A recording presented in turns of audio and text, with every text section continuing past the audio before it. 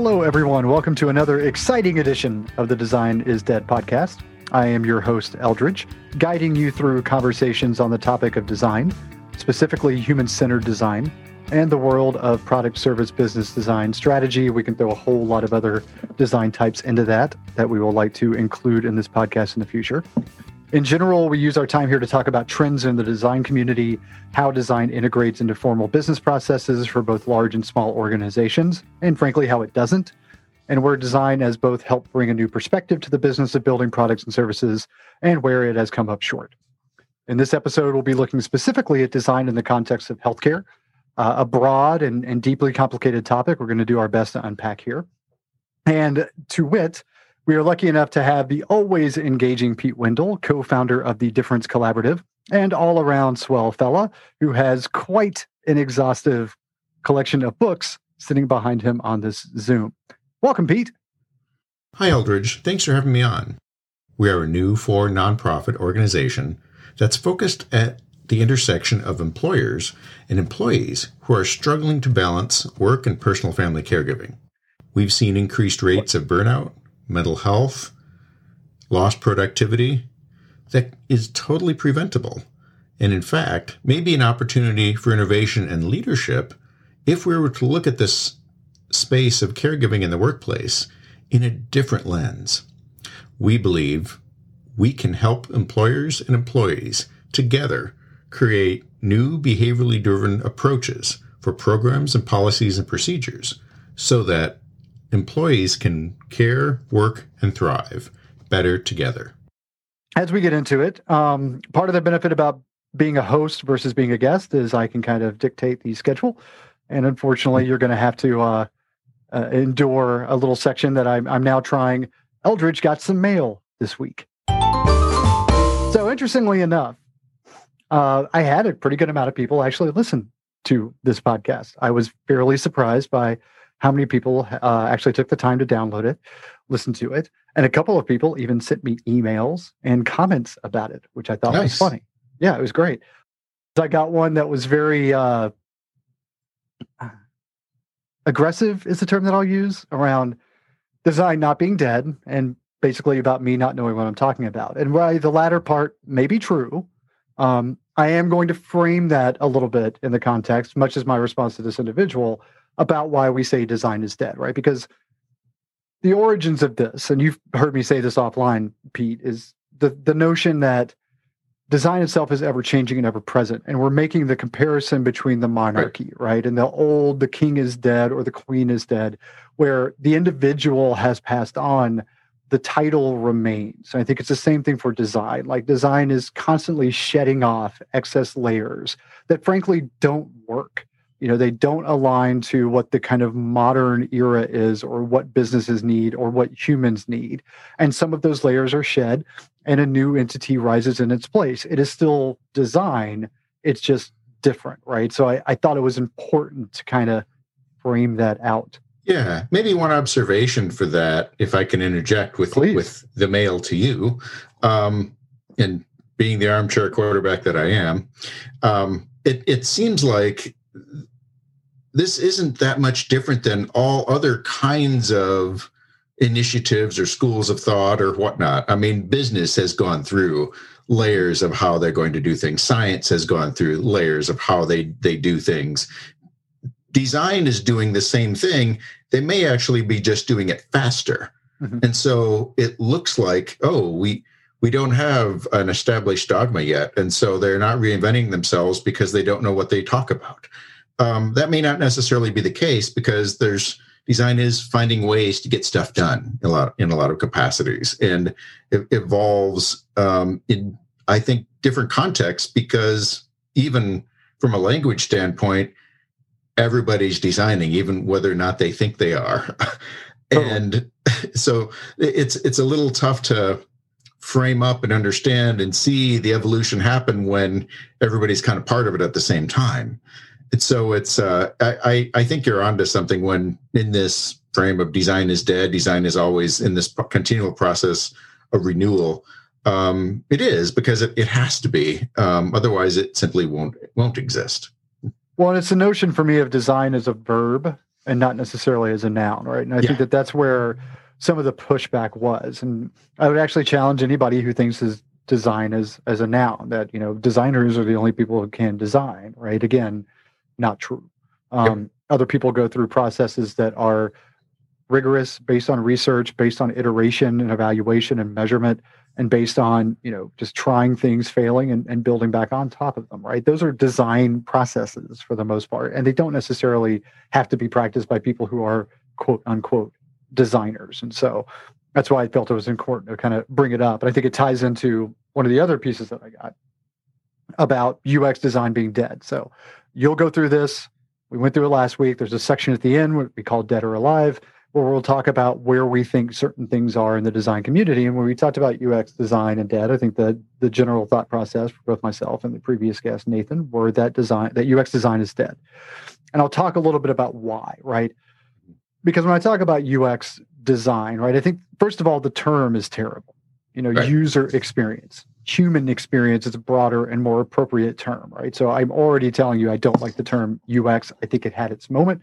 I think that moment is gone. I think a lot of the things that have been buckled into UX are not necessarily purely design-oriented activities anymore. And I think that part of that is what's happened, I think, in the industry, right? Because I do think that the industry, and you work corporate, you understand this. We've seen like this consistent consolidation of design and the attributes of different designers with different skill sets and different expertise into one bowl, right? We've just said that, call it what they called ninjas or unicorns or any of those things before, but now they've lumped a lot of UX into what they call product designers, which is a term that I hate. Right. Where you're expected to do both visual design, you're supposed to do IA, you're supposed to do UX, you're supposed to do UI, you're supposed to do all of these things, right? And they're calling that a practice. And I think that ultimately dilutes it, because you have a bunch of people who are okay at a lot of things, but not particularly good at anything. And I don't think that really helps the field. And I think that from a UX perspective in a corporate context, again, it's kind of a weird challenge of businesses, because this was, I think, in the last shop, one of the things that I saw most frustratingly so was the fact that you're either not willing from a cost perspective to invest in a lot of the upfront UX practices. So not focused on research, not focused on experimentation and iteration. It's just get the thing done and get it in market.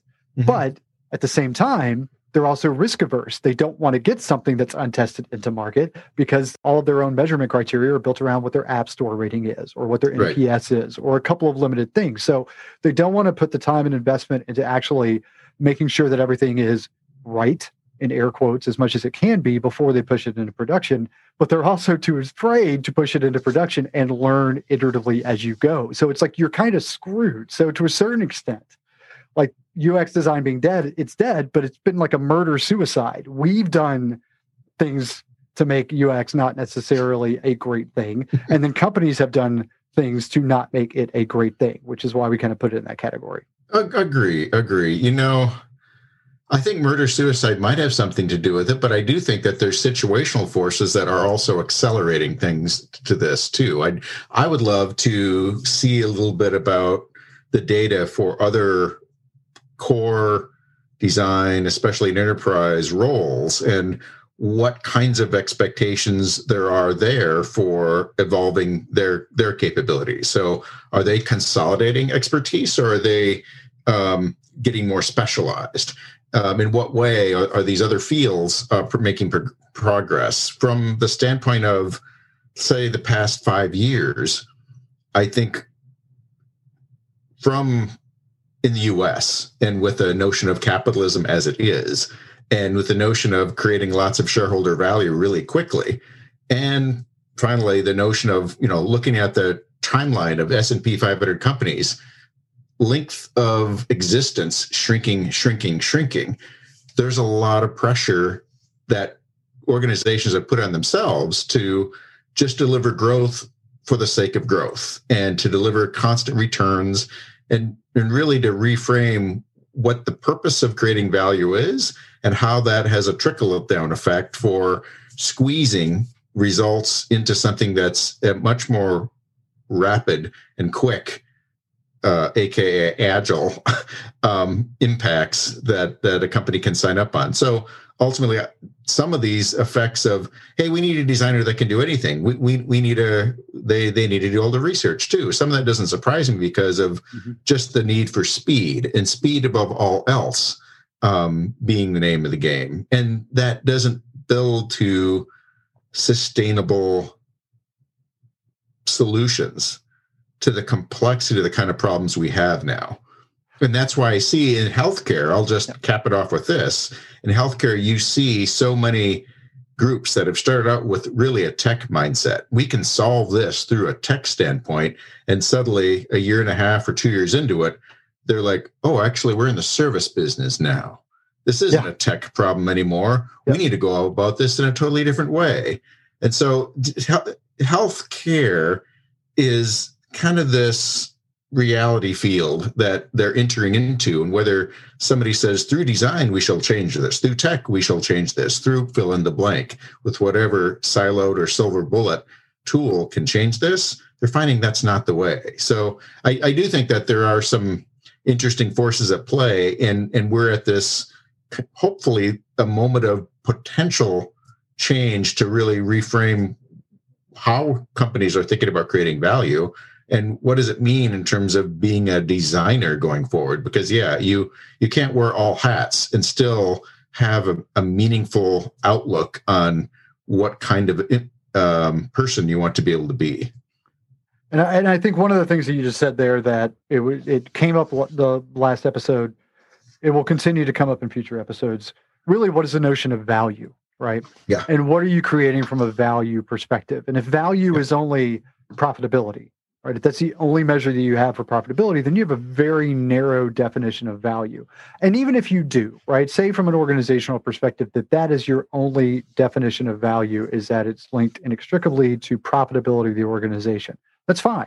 You can do that. Whatever you want to do, right? Totally allowed to do from an organizational perspective. For me, I think it needs to be more than that. But if a company wants to do that, that's fine. You can use any of these approaches, right? You can definitely use something that's a lot more upfront, laborious. It takes its time. It does its research. It tries to create more degrees of certainty or understanding about a problem before it rolls a product or service into market, right? You can do that. You can also do it where it's very lean or agile, where you get something to market very quickly, and then you iterate and build off of it, right? Depends on the industry, depending on what your goals are, what you're trying to accomplish. However, there are rules for both of those. Like how you're investing in one is different than how you're investing in the other. And I see a lot of times where they don't want to invest in either of them, right? Because especially the former we talked about, it's obviously there's more parties involved, there's more costs associated with it. It's a longer time before you reap the benefits of whatever you've been doing, right? And shareholders get antsy, CEOs get antsy, all of those things in modern capitalism start to drive people crazy. And so they want to go faster. Well, you can go faster, but what are your KPIs? What's your measurement strategy? What are your analytics? What are your metrics? How are you assessing how it's performing in market? What are you looking at from a benchmark perspective? How are you knowing what needs to iterate and what doesn't? How are you structuring your engineering organization and your product and your design organizations to be able to work nimbly? Because you have to do those things if you want to take that approach. And I feel like a lot of people say they want to go fast, but then they don't want to invest. And I think this was, again, an issue from one of the previous shops. They wanted to go fast and they wanted to operate on that speed, but they didn't want to do any of those things. Well, it's like you can't, because you don't know how you're going to iterate. You don't know what the problems are. You don't know what's working and what's not working. So you can't really iterate rapidly in that sort of environment. And I feel like that's where things have gone kind of wonky and crazy in late stage, early 21st century capitalism. Yeah. Okay. I want to talk about, if I could, one of the things that you mentioned there is about measurement and how you consider measurement and what it happens with a team. There's a lot that's put out in teams in terms of creating KPIs, looking at how people are going to be measuring success, but most organizations aren't that good at it. They're really kind of poor at metrics that go beyond something that goes to a direct dollar. And we know for a fact, based on a crap ton of psychological research, that people's behavior matches the goal of the metric, not necessarily the intent of that metric. Yep. And so that's where, unless there's an intentional design, I'll use the D word, of those metrics and how we consider the behavioral incentives folded into it, so that we aren't resulting in more of people just trying to meet those metrics versus trying to do something that the metric was there to address in the first place. Yep. That's where we often end up with perspectives that are limiting, that we hit all of our numbers, but yet something wasn't successful, yet it didn't scale in different places, yet people didn't or wouldn't or couldn't engage with something. And so those are not necessarily the things that get talked about as much at the end of the day. And those factors start getting into human behavior and human mindsets and cultural mindsets. Yep. That connect to those measures and metrics. So I just wanted to call that out for a minute, as that is an activity of design and understanding people that's just as necessary as designing any process or output. I know 100%. I mean, I think that if you're not co-designing those measurements as you're designing the solution, you're done, right? Because you always have to be thinking about, not only is this going to work, how are we going to know that it's effective? Because if you're not thinking of those things as you're going through the process and you try and tack them on later, or if you try and create them out of hand in the beginning without really understanding the problems you're trying to solve, it's just a definition or setup for failure. Right. And just to build on that, a lot of the things that we're creating are a lot more complex than what we were doing, say, 5, 10, 15 years ago. True. Here's the new widget. No, here's the new thing that has 5 different divisions that support it here, 3 different pieces to support it on multiple touch points, and then other people for customer service and ramp up over time. I mean, it's no wonder that some of these dark patterns have come out there. They're faster and they make money off of things that actually are designed poorer. How do you think about framing not only the metrics to engage people, but the metrics to build a better case for design and business models that actually prove more sustainable, but maybe less profitable less profitable in the short term, but better, more sustainable in the long run? There's some tricky things that are happening there. Well, basically, we could distill like every conversation that this podcast will ever host down to long versus short. Right? What are you trying to do for the overall sustainability of the organization? Or are you just in it to make a quick buck, right? And honestly, most of it leans towards making the quick buck in the short term. I think they want both, right? I think everybody wants both. They want to make a lot of money now, and they want to make a lot of money in the future. Great. Those are different things, so what are you doing to accomplish both of those goals instead of just hoping that you can do one thing that will achieve both of those, because that's just kind of ridiculous. All right, I'm going to segue us a little bit into another of our favorite sections in the Nascent podcast. This is called The Lowdown.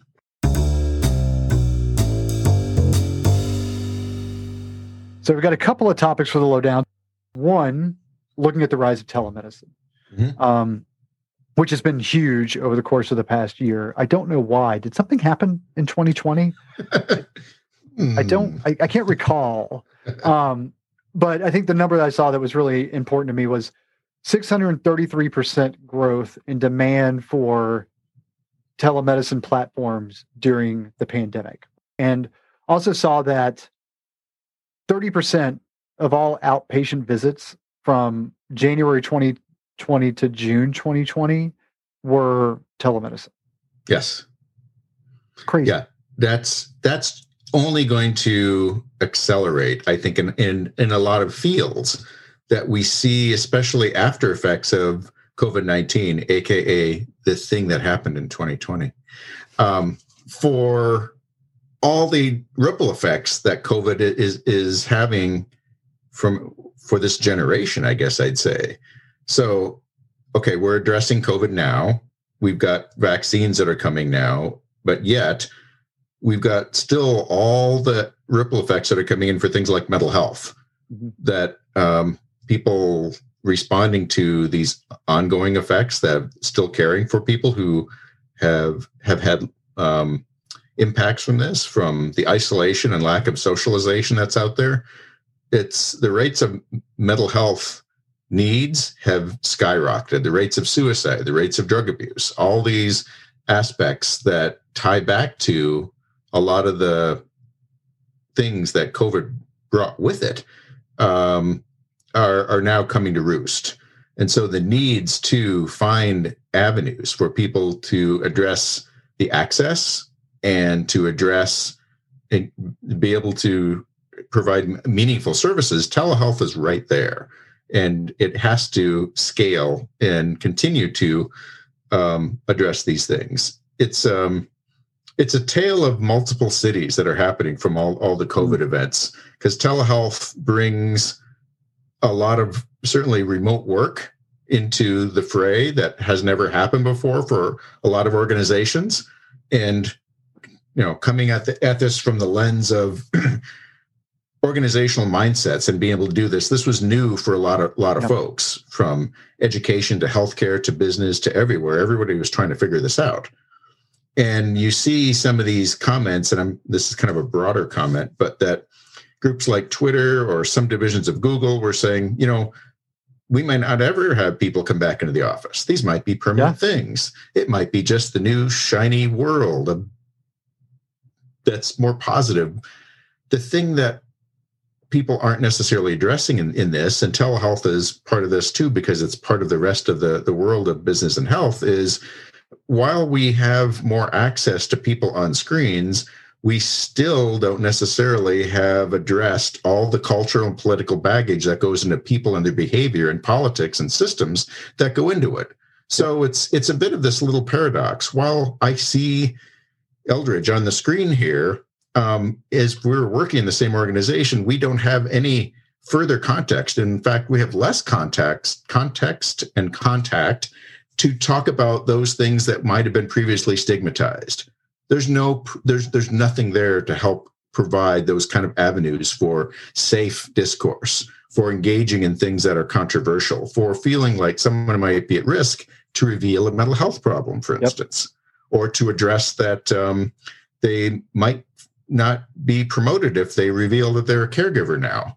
And so, you're online 24/7, and telehealth provides the access, but the baggage to that stuff, whether you're a nurse, you're a physician, you're a designer, you're a business person, nobody's addressing that part of it right now. And that's a key piece of understanding how do we make these remote things workable. That baggage of stigma, those other kind of social barriers, mindset barriers are still ever present. It goes back to what you were talking about looking at this a little bit more broadly and casting your gaze around the system that telemedicine is a part of. Because, first of all, look at broadband requirements, right? The fact that FCC requirements for broadband are pitiful. It's something like 25 megabits downstream, 3 megs up, right? So we're not requiring a lot of speed coming out of these things. But also, when you look at who has available speeds at that, you've got about 85% of the country that does. That means you've got 15% of the country that doesn't. And this is mostly marginalized populations. This is reservations. Absolutely. This is extreme rural communities that are almost always on the edge of poverty or living below the poverty line. And conveniently, these communities have also seen a dramatic decrease in the number of rural health services available, because you've seen in the past decade, 10% of total rural hospitals and healthcare clinics have been shuttered by big conglomerates of healthcare systems. So now what are we doing, right? Are we saying that there's an upside? There's an upside and a downside. Right? I think the upside is that now you're saying that for some of these populations, they will be able to get telemedicine. Their hospital has closed. They should be able to get telemedicine. Well, you can't do it if you don't have broadband, right? You're not going to have access to it if you don't have those tools. So now you're not going to have a rural healthcare clinic, and you don't really have available bandwidth to be able to participate in it. So it's another group that is just getting completely left out in the cold, right? And as organizations, as they want to do, see telemedicine as a cost-saving enterprise, going back to, again, value, profitability, all those things, as they see it as a cost-cutting exercise, is that just going to drive that digital divide even further and just leave a larger amount of people out in the cold? I don't know, but it concerns me. I think it could. I think we need to really expand the notion of telemedicine to be more inclusive, both from a technology and a person-centered standpoint. And so, for instance, a lot of the telemedicine appointments, we're thinking of face-to-face video conferences. Mm-hmm. And there's, to your point, there's so many reasons that doesn't work from a tech access and bandwidth standpoint in a lot of at-risk communities. That also doesn't work, however, for a lot of people that are struggling with mental health issues that are anxious about showing their face or connecting with a male or female and feeling like they're being judged, for instance. Or so there, even if you can access, it doesn't necessarily mean you could or you should. Or you want to. Right. And so as we think about access, think about synchronous and asynchronous connections. Thinking about text and SMS and AI chatbots and voice as much as a traditional one-on-one real-time right now mental health or health conversation with the screen and a person's face. And there's another good takeaway there, right? I think it's the fact that it's not seeing the technology as the end-all, be-all. And I think that that's one of the things from the growth of telemedicine, right? It's the fact that it's still very much that moonshot perspective of technology, right? Because VCs are latching onto it to try and fund startups that are doing this, right? And it still is a garbage in, garbage out.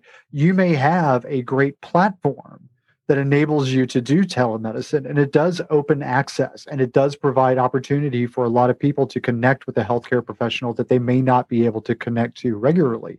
How are you using that time, right?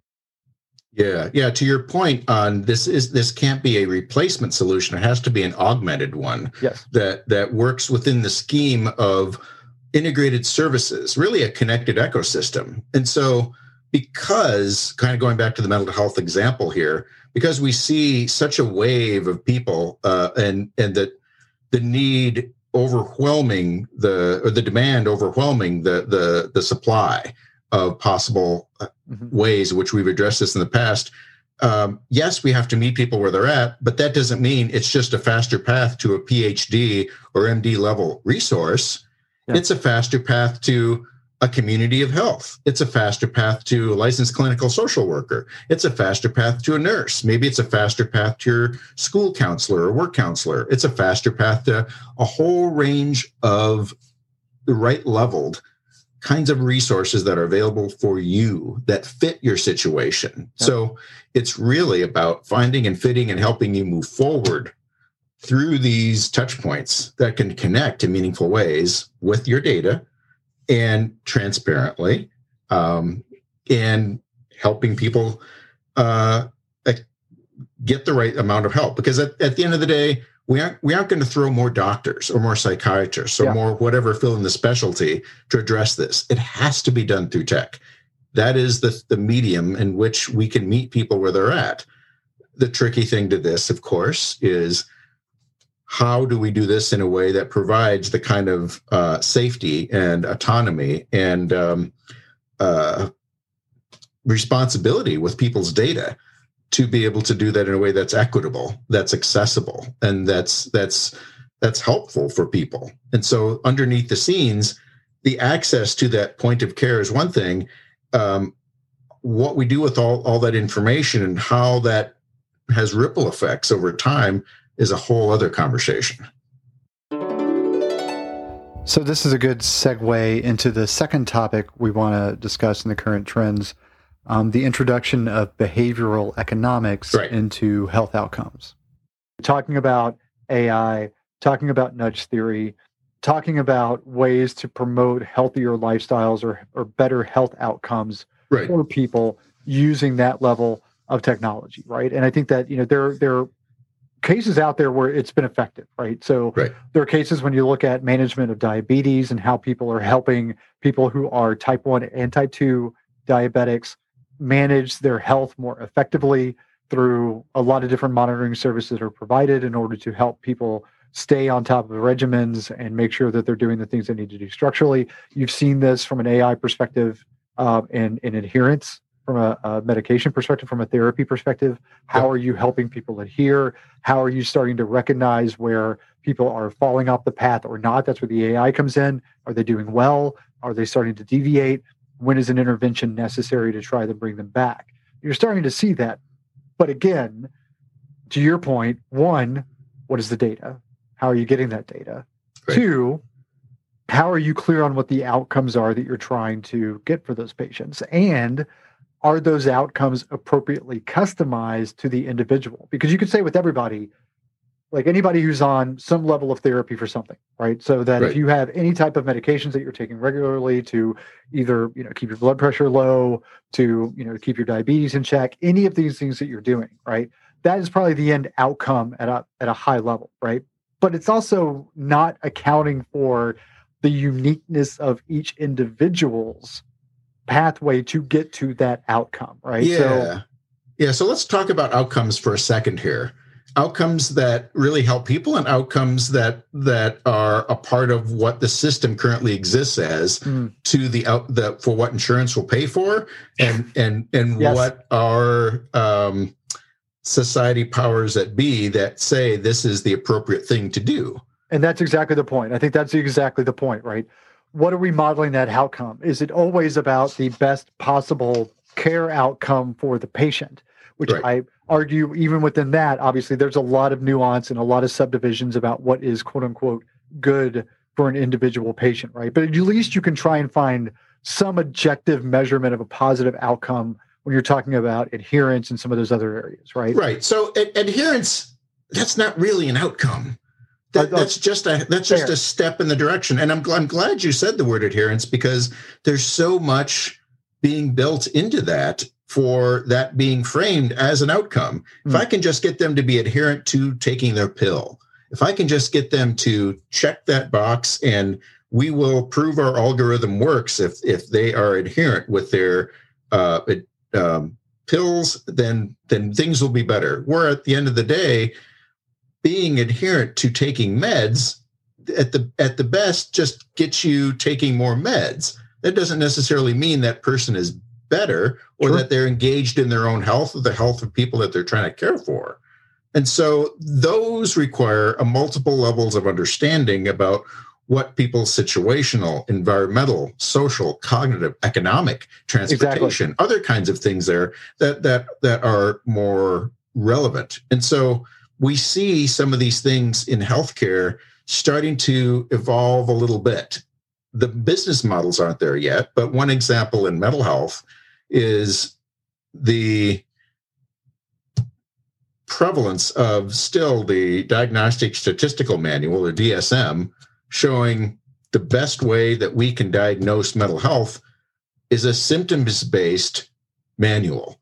That Eldridge could present symptoms A, B, and C for depression, and Pete could present symptoms A, B, and C for depression.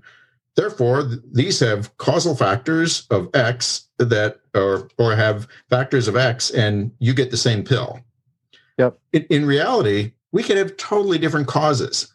And by judging only based on those symptoms, there's whole different pathways, multidimensional pathways that can be considered. So the National Institute of Health is actually pushing a research domain criteria that's looking at multiple levels of definition for how we might be able to diagnose and design a better way forward to really address those existing problems. So that means access to food, housing, transportation.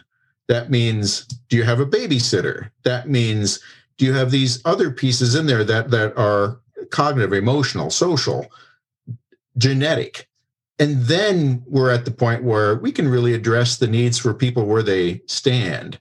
And then we're at a point where we can apply technology and design and connected services because we understand them in their context. And those are spaces that people are starting to see success with. But it's tough to sell some of these pieces from a systems level change that's required than it is, well, let's just turn on the telehealth prompter and they'll be getting something, won't they? Well, I think that what's funny about that to me is that really directly ties into what you were talking about earlier. What are you measuring? One, what is this outcome, right? At an nebulous level that you're looking to target, but also how you're measuring it. Because if you think about that sort of complexity, right? When you're looking at all of the different things that are able to measure. And you're right, people can't eyeball these things because they're very complex and they're hard to eyeball these behaviors when you're seeing them at very microscopic points in time, right? I think that one of the things that we picked on last week was ethnography and where ethnography has started to fail in design. It doesn't because it's not ethnography, right? And it's taking very complex issues. I've worked on caregiving as well, working to very complex issues, and you're trying to distill it to very limited spheres of research from a timing perspective, from a cost perspective, from an access perspective. You've limited it to these very few things. It does not tell you the story, right? Because you cannot absorb enough information, particularly in a topic like that, when you're talking about caregiving. You cannot absorb it in an interview, or even if you're watching them for a week, you can't. That story is broad, right? There is tons of stuff that you have to gather to gain meaningful insight into it. But we have allowed, the corporatization has allowed us to shrink our lenses into something that is more palpable from a cost perspective and a cost benefit perspective. And so we're missing that stuff. And so, and a lot of times they don't want to hear it, right? You need to put the thought into all of the things that you need to measure in an experience like that, in a design like that, to be able to determine what is going on with people. And if you're not willing to, A, put in the effort to capture all of those data points, B, create a framework to ingest and analyze those data points, and then being able to take that data and make meaningful inferences out of it, then it just becomes another flashy exercise where we put a lot of tech into place and we're seeing what happens. But you have to do all this other stuff with that to make it successful. Yeah, I think some of this is that moonshot mindset and the hubris that we have around complexity and control. Is that, why is Haven dead now with Amazon and Berkshire Hathaway and JP Morgan? Well, why wouldn't that be the moonshot? And they shut it down. Yep. This level of complexity, the problems we're speaking about now, can't be solved with any single large organization, no matter how well resourced and how well funded. This has to be a partnership, a collaboration of sorts with people across the system that connect to create shared values in transparent and controllable ways for the emergent properties that are there that they can't predict and they can't dictate how people will control. Yep. That's a whole level of design that we're just getting our heads around right now, that really isn't part of what design has been, but really needs to be going forward with acknowledging the complexity of the kinds of problems we're looking at doing, and not presupposing more control about all these things is A, possible, or B, better. Some of these aspects of control mean we need to intentionally think about how we provide feedback or cognitive control over our services and connected products in a way that we don't just fit it like we do our behavioral incentives to the needs of a market or the needs of other forces that are there. Otherwise, it's just this cycle of repeated progression and regression that will continue to happen over time. My kind of hope from a design standpoint is moving kind of more towards, Dick Buchanan's model of design, going from things to interactions to systems. Designers' role that they can create the most value at is really having a seat in the center to serve as a linchpin, to coordinate the efforts across these different diverse mindsets, and to help people understand, again, making visible those things that wouldn't be as tangible, whether you might call that service design or systems design these days, and help people plan their roles and scenarios with these data models, with these service models, with these new workflows in a way that really connects across groups that aren't necessarily able to bridge right now.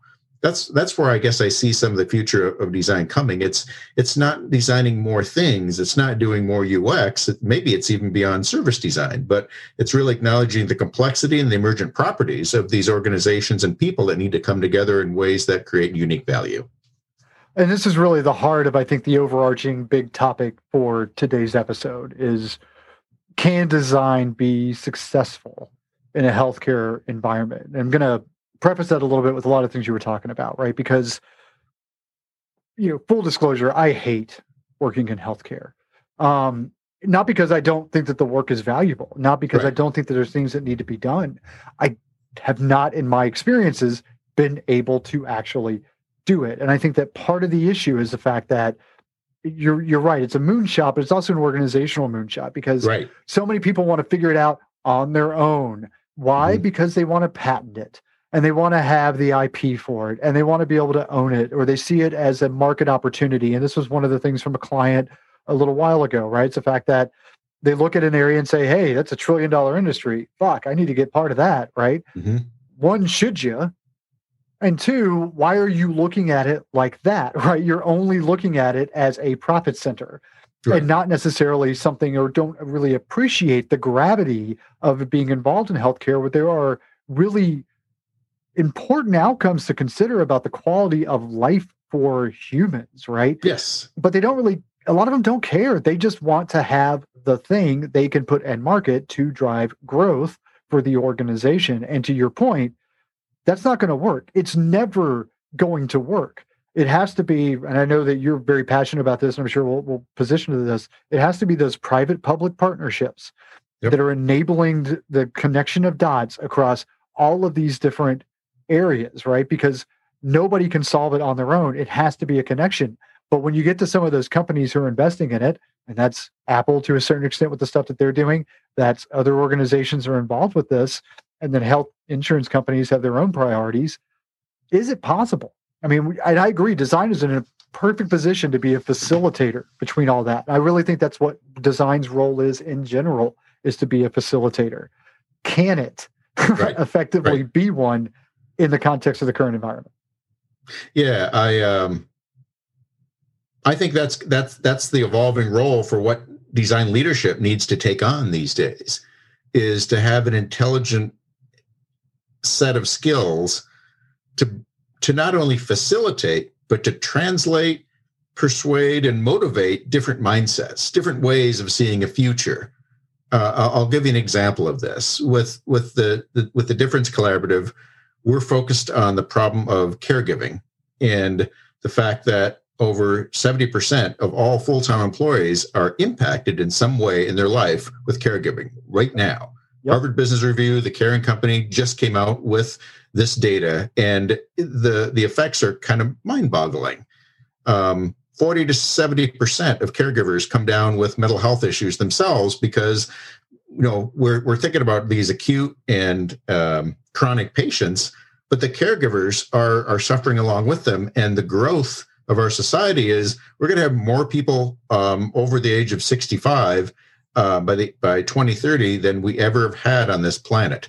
And the amount of caregivers and caregiving that's going to be taking place is phenomenal. It's unprecedented.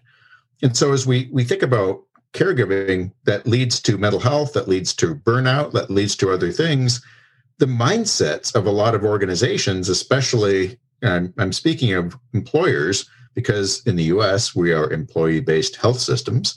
That's a whole other conversation, that are acknowledging, we have burnout and we're going to give everybody a gym membership, some yoga mats, and some essential oils. Done. Everything's done. That's right. We're going to have yoga classes inside the building and everybody will be fine, right? Yeah. Or, it's a cost center. We're burning money to support these people. We can't even imagine a world where caregiving is planned for. And yet, my God, if you have death taxes and babies and people being born and people getting married and divorced, you sure as hell is going to have caregiving. Either you're going to be a caregiver or you will be affected by a caregiver, just as much as those other truths. And so as we're able to start seeing the acknowledgement that, this is affecting people, we can predict it if we know their situation, there's actually an opportunity to do something here. And the bright spot to some of this is kind of like shifting from a PTSD mindset, post-traumatic stress mindset, to a post-traumatic growth one. The organizations that are taking advantage of really embracing the idea of the people who started with us, maybe they weren't caregivers when they got here, and then they became one. And for those few that were able to get through it, they become the best managers. They become the best leaders.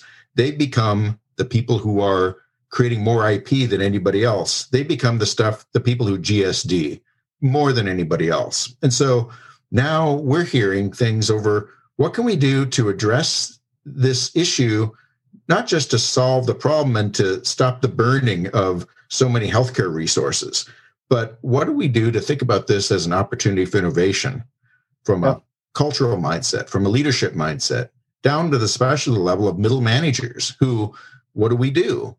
And I'm not speaking fiction here, I should add. I'll give you an example. Accenture in the UK had their leader of all Accenture employees in the UK, and I can't speak to if this is spread to other divisions in Europe, but at least for 8,000 employees at Accenture in the UK, they had a leader who had a family member with mental health issues, serious problems. And that leader said, I can't be alone with this stuff. Let's figure out if other people are dealing with this too. And so they surveyed folks about this stuff, and they put the caveat in the survey. I'm the CEO of this division. Nobody's going to get fired. Nobody's going to get demoted. Nobody's going to be at risk for any programs here. We're going to build a system that's going to help you. I just need your honesty. Who's being affected by this? What do you suppose the published rate, I should say, of mental health in the workplace in the US and in general, I guess in the US, is 1 in 4 people are affected by mental health. Sounds about right, yeah. When they did this survey with those employees, with that caveat, with the CEO support, and they understood they're not at risk anymore for being vulnerable, and that there was going to be something that they could take part in that's bigger than themselves, what they found, the rate was 90% of people were affected by mental health issues for themselves, their families, or someone that they knew close to. It doesn't surprise me. So there's an interesting thing there. I think that one is like when you talk about caregiving, the number that are going to be available by 2030. I think what's also interesting in that is the average age of a caregiver. Yes. Because let's face it, people are living longer, right? So you have two kind of groups that I've seen. You have multiple groups, but two interesting groups. You have one, people who are themselves senior citizens trying to care for another senior citizen. You also have groups of senior citizens of caregivers who are caring for a senior citizen and raising children, right? Yes. And I've seen the bookend of this where you have individuals who are caregiving for an elderly parent who has dementia or Alzheimer's or some series of chronic conditions that make it very challenging to care for them, but have children who also have chronic conditions that make it difficult to care for them. And those people are, the technical term is, screwed, right? Because they are getting it literally on both ends, and there aren't any capabilities out there to really support both of those. And a lot of it is actually shunned. And one of the things that I've seen from caregiver groups that I've been involved with in the past is that one of the things that would actually help a lot, and this is government, right? This is not companies. One of the things that would help a lot is that they could officially get registered as a caregiver and be able to receive money from the government through Medicare or through Medicaid or through any of the other organizations that are out there from a government perspective to provide that care. Because what a lot of people don't understand is a lot of them have to quit their jobs, right? If you're in that situation where you have a very much high need on both ends of that spectrum or high need on just one of the ends, doesn't matter, you can't functionally work and do that. And so a lot of people are having to choose between these two, where to me, fairly obvious solution would be to enable those people to enter as home health workers themselves, make that certification easier for them, not necessarily with the rigor of an official home caregiver, but something that they can do so that they can, eat and afford to be able to care and provide the level of care needed for those people. But that is, again, something you got to push from a government perspective, right? That is something that you're never going to get purely from the corporate side. Right. It's got to be that private, public, and it's got to be that coevolution between those two processes. Yeah, and there is glimmers of hope. I mean, actually, with the new administration, we have more funding for caregiving than ever has happened in the past. Which is great. I mean, but it's still a very tricky problem. I want to hone in on some of the numbers that you were giving there to dimensionalize this a little bit and talk about why this is a tricky design problem, too. Yes, these people who are being burned at both ends with kids who need help and older adults who need help. Absolutely. So it's not just the older generation who's trying to caregive and being struggling with their own acute and chronic conditions and making them worse, but the people in the middle who are getting increasingly depressed and burned out and whatnot, and not having job supports for that specifically. Again, we'll talk about that from a design perspective, but 25% of that caregiving population are millennials. Yep. And one of the increasingly frequent reasons that kids are dropping out of high school is caregiving now. Yeah, it's crazy. And so the age range is 8 to 18 is increasing, 8 to 18. And so that's just something to get your head around. Now, caregiving itself, it's tricky because when we talk about this, it's not just going to be something that's going to last for the next month or so or a week. The median range is 5 to 8 years, especially with older adults. If you're caring for someone with mental health issues, it could be 8 to 12. That's a whole other range of needs and demand for planning with employers, with healthcare systems, with insurers, with other groups that really isn't being actively thought about or designed for at this point.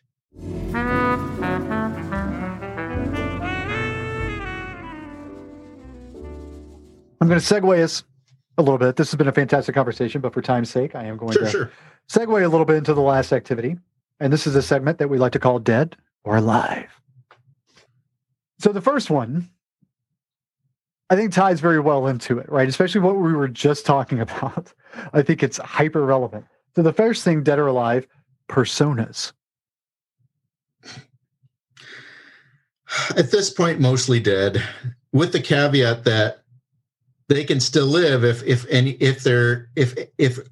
a group of folks doing ethnography and used real data actually created one that was useful.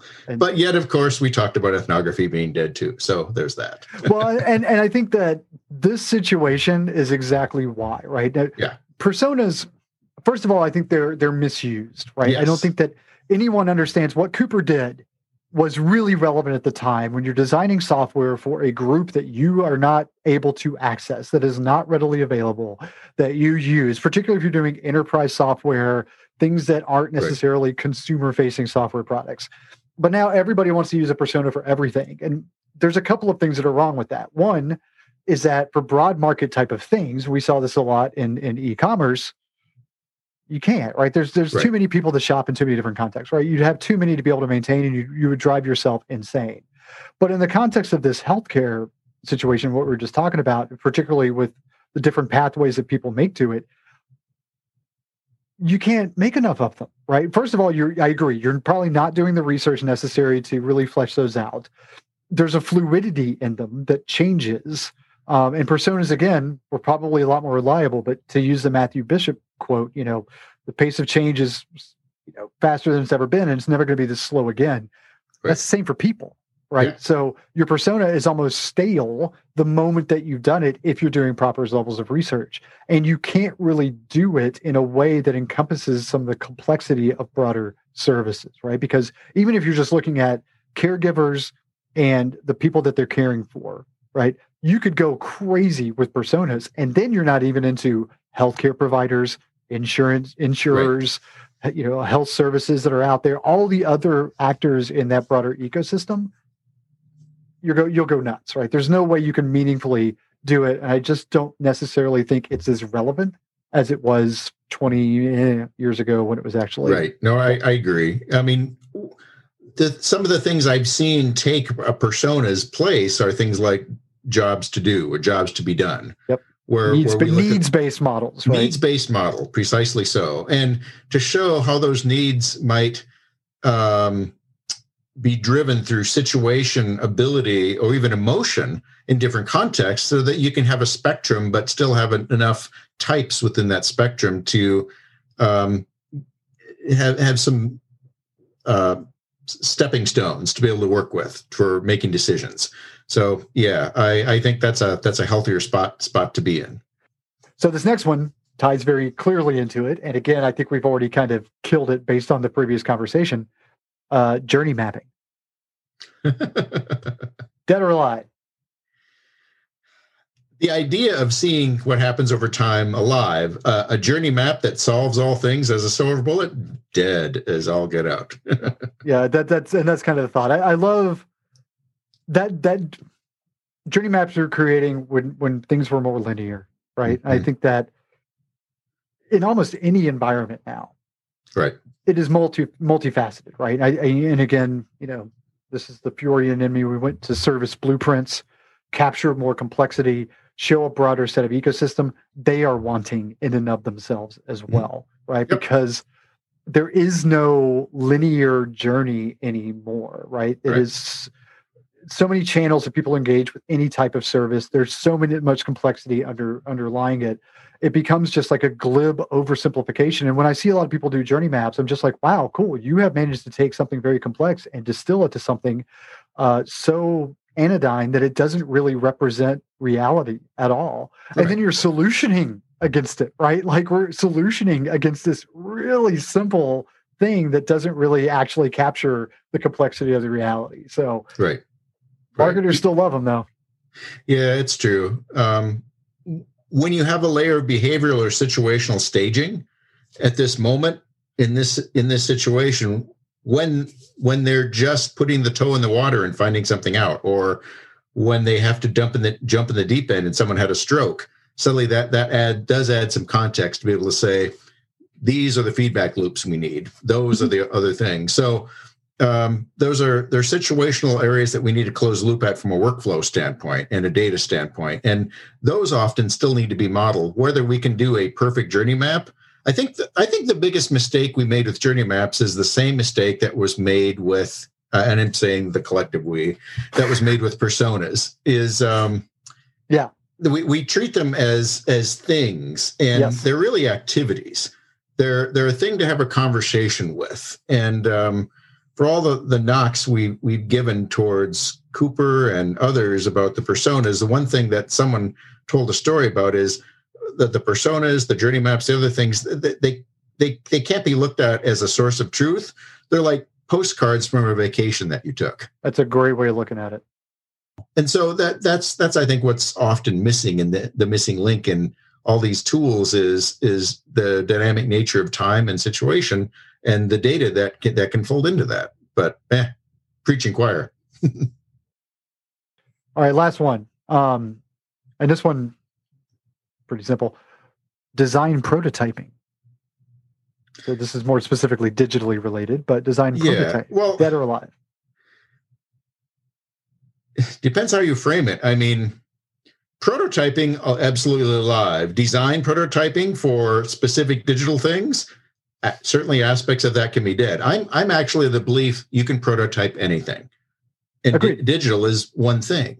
I can prototype an environment. I can prototype a service. I can prototype a digital thing. So when we say design prototyping, to me, I ask, what do you mean by that? To be able to give any kind of a meaningful answer. No, I think it's the notion. Well, I think that first of all, what you said was dead on. But I think that a lot of this has been pushed. I think about what we were just talking about, right? The fact that people want to prototype and user test some digital intervention, right? So say I was building a telemedicine sort of platform. If I wanted to build a design prototype, a nice clickable prototype in Axure, Figma, Sketch, InVision, whatever you want to use in order to build that out, and get it in front of people and then come back and say like, hey, people clicked through it and used it. Fucking useless, right? Doesn't really tell you anything, right? Because that space is so broad that you're really not going to capture a real use or really understand how people are integrating it. I'm a big fan of, especially for broader service experiences, pilots. Run something that is able to account for the broader complexity of the life experience of the person who's looking to use it. And you may have a clickable prototype. It's part of that but it's got to be bigger than just the prototype, right? So I think about it has to fit a larger model of design that's happening along with that one touch point. Yeah. What's the call center doing? What's the person at the front desk doing? What's the person at home doing? What's the actual patient doing? It needs to work across this chain of events in a meaningful way, especially for healthcare.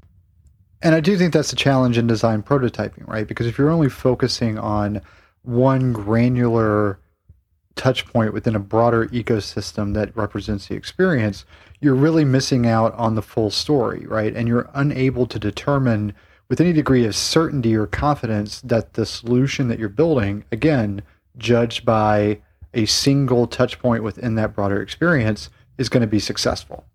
No, I think that's well framed. And it also applies to the situational needs that can't easily be done in a single use prototype either. So I might not be getting something for myself. I might be doing it on behalf of someone else. I might be working with someone else's budget. I might have someone who's a new diabetic patient and has special needs that I don't normally shop for, but they don't see that happen every day, every time. And so that drives my behavior. And that puts a whole different lens on what I'm trying to do to get value out of a buy online, pick up in store thing that can't necessarily easily fit square peg into round hole scenario here. Well, I think that's an absolutely perfect way to put a pin in this discussion. Pete Wendell, co-founder of the Difference Collaborative, thank you for your time. Thanks. This has been a pleasure. Thank you for listening to another episode of the Design is Dead podcast. If you're interested in participating in this podcast, please drop us an email at designisdeadpodcast@gmail.com.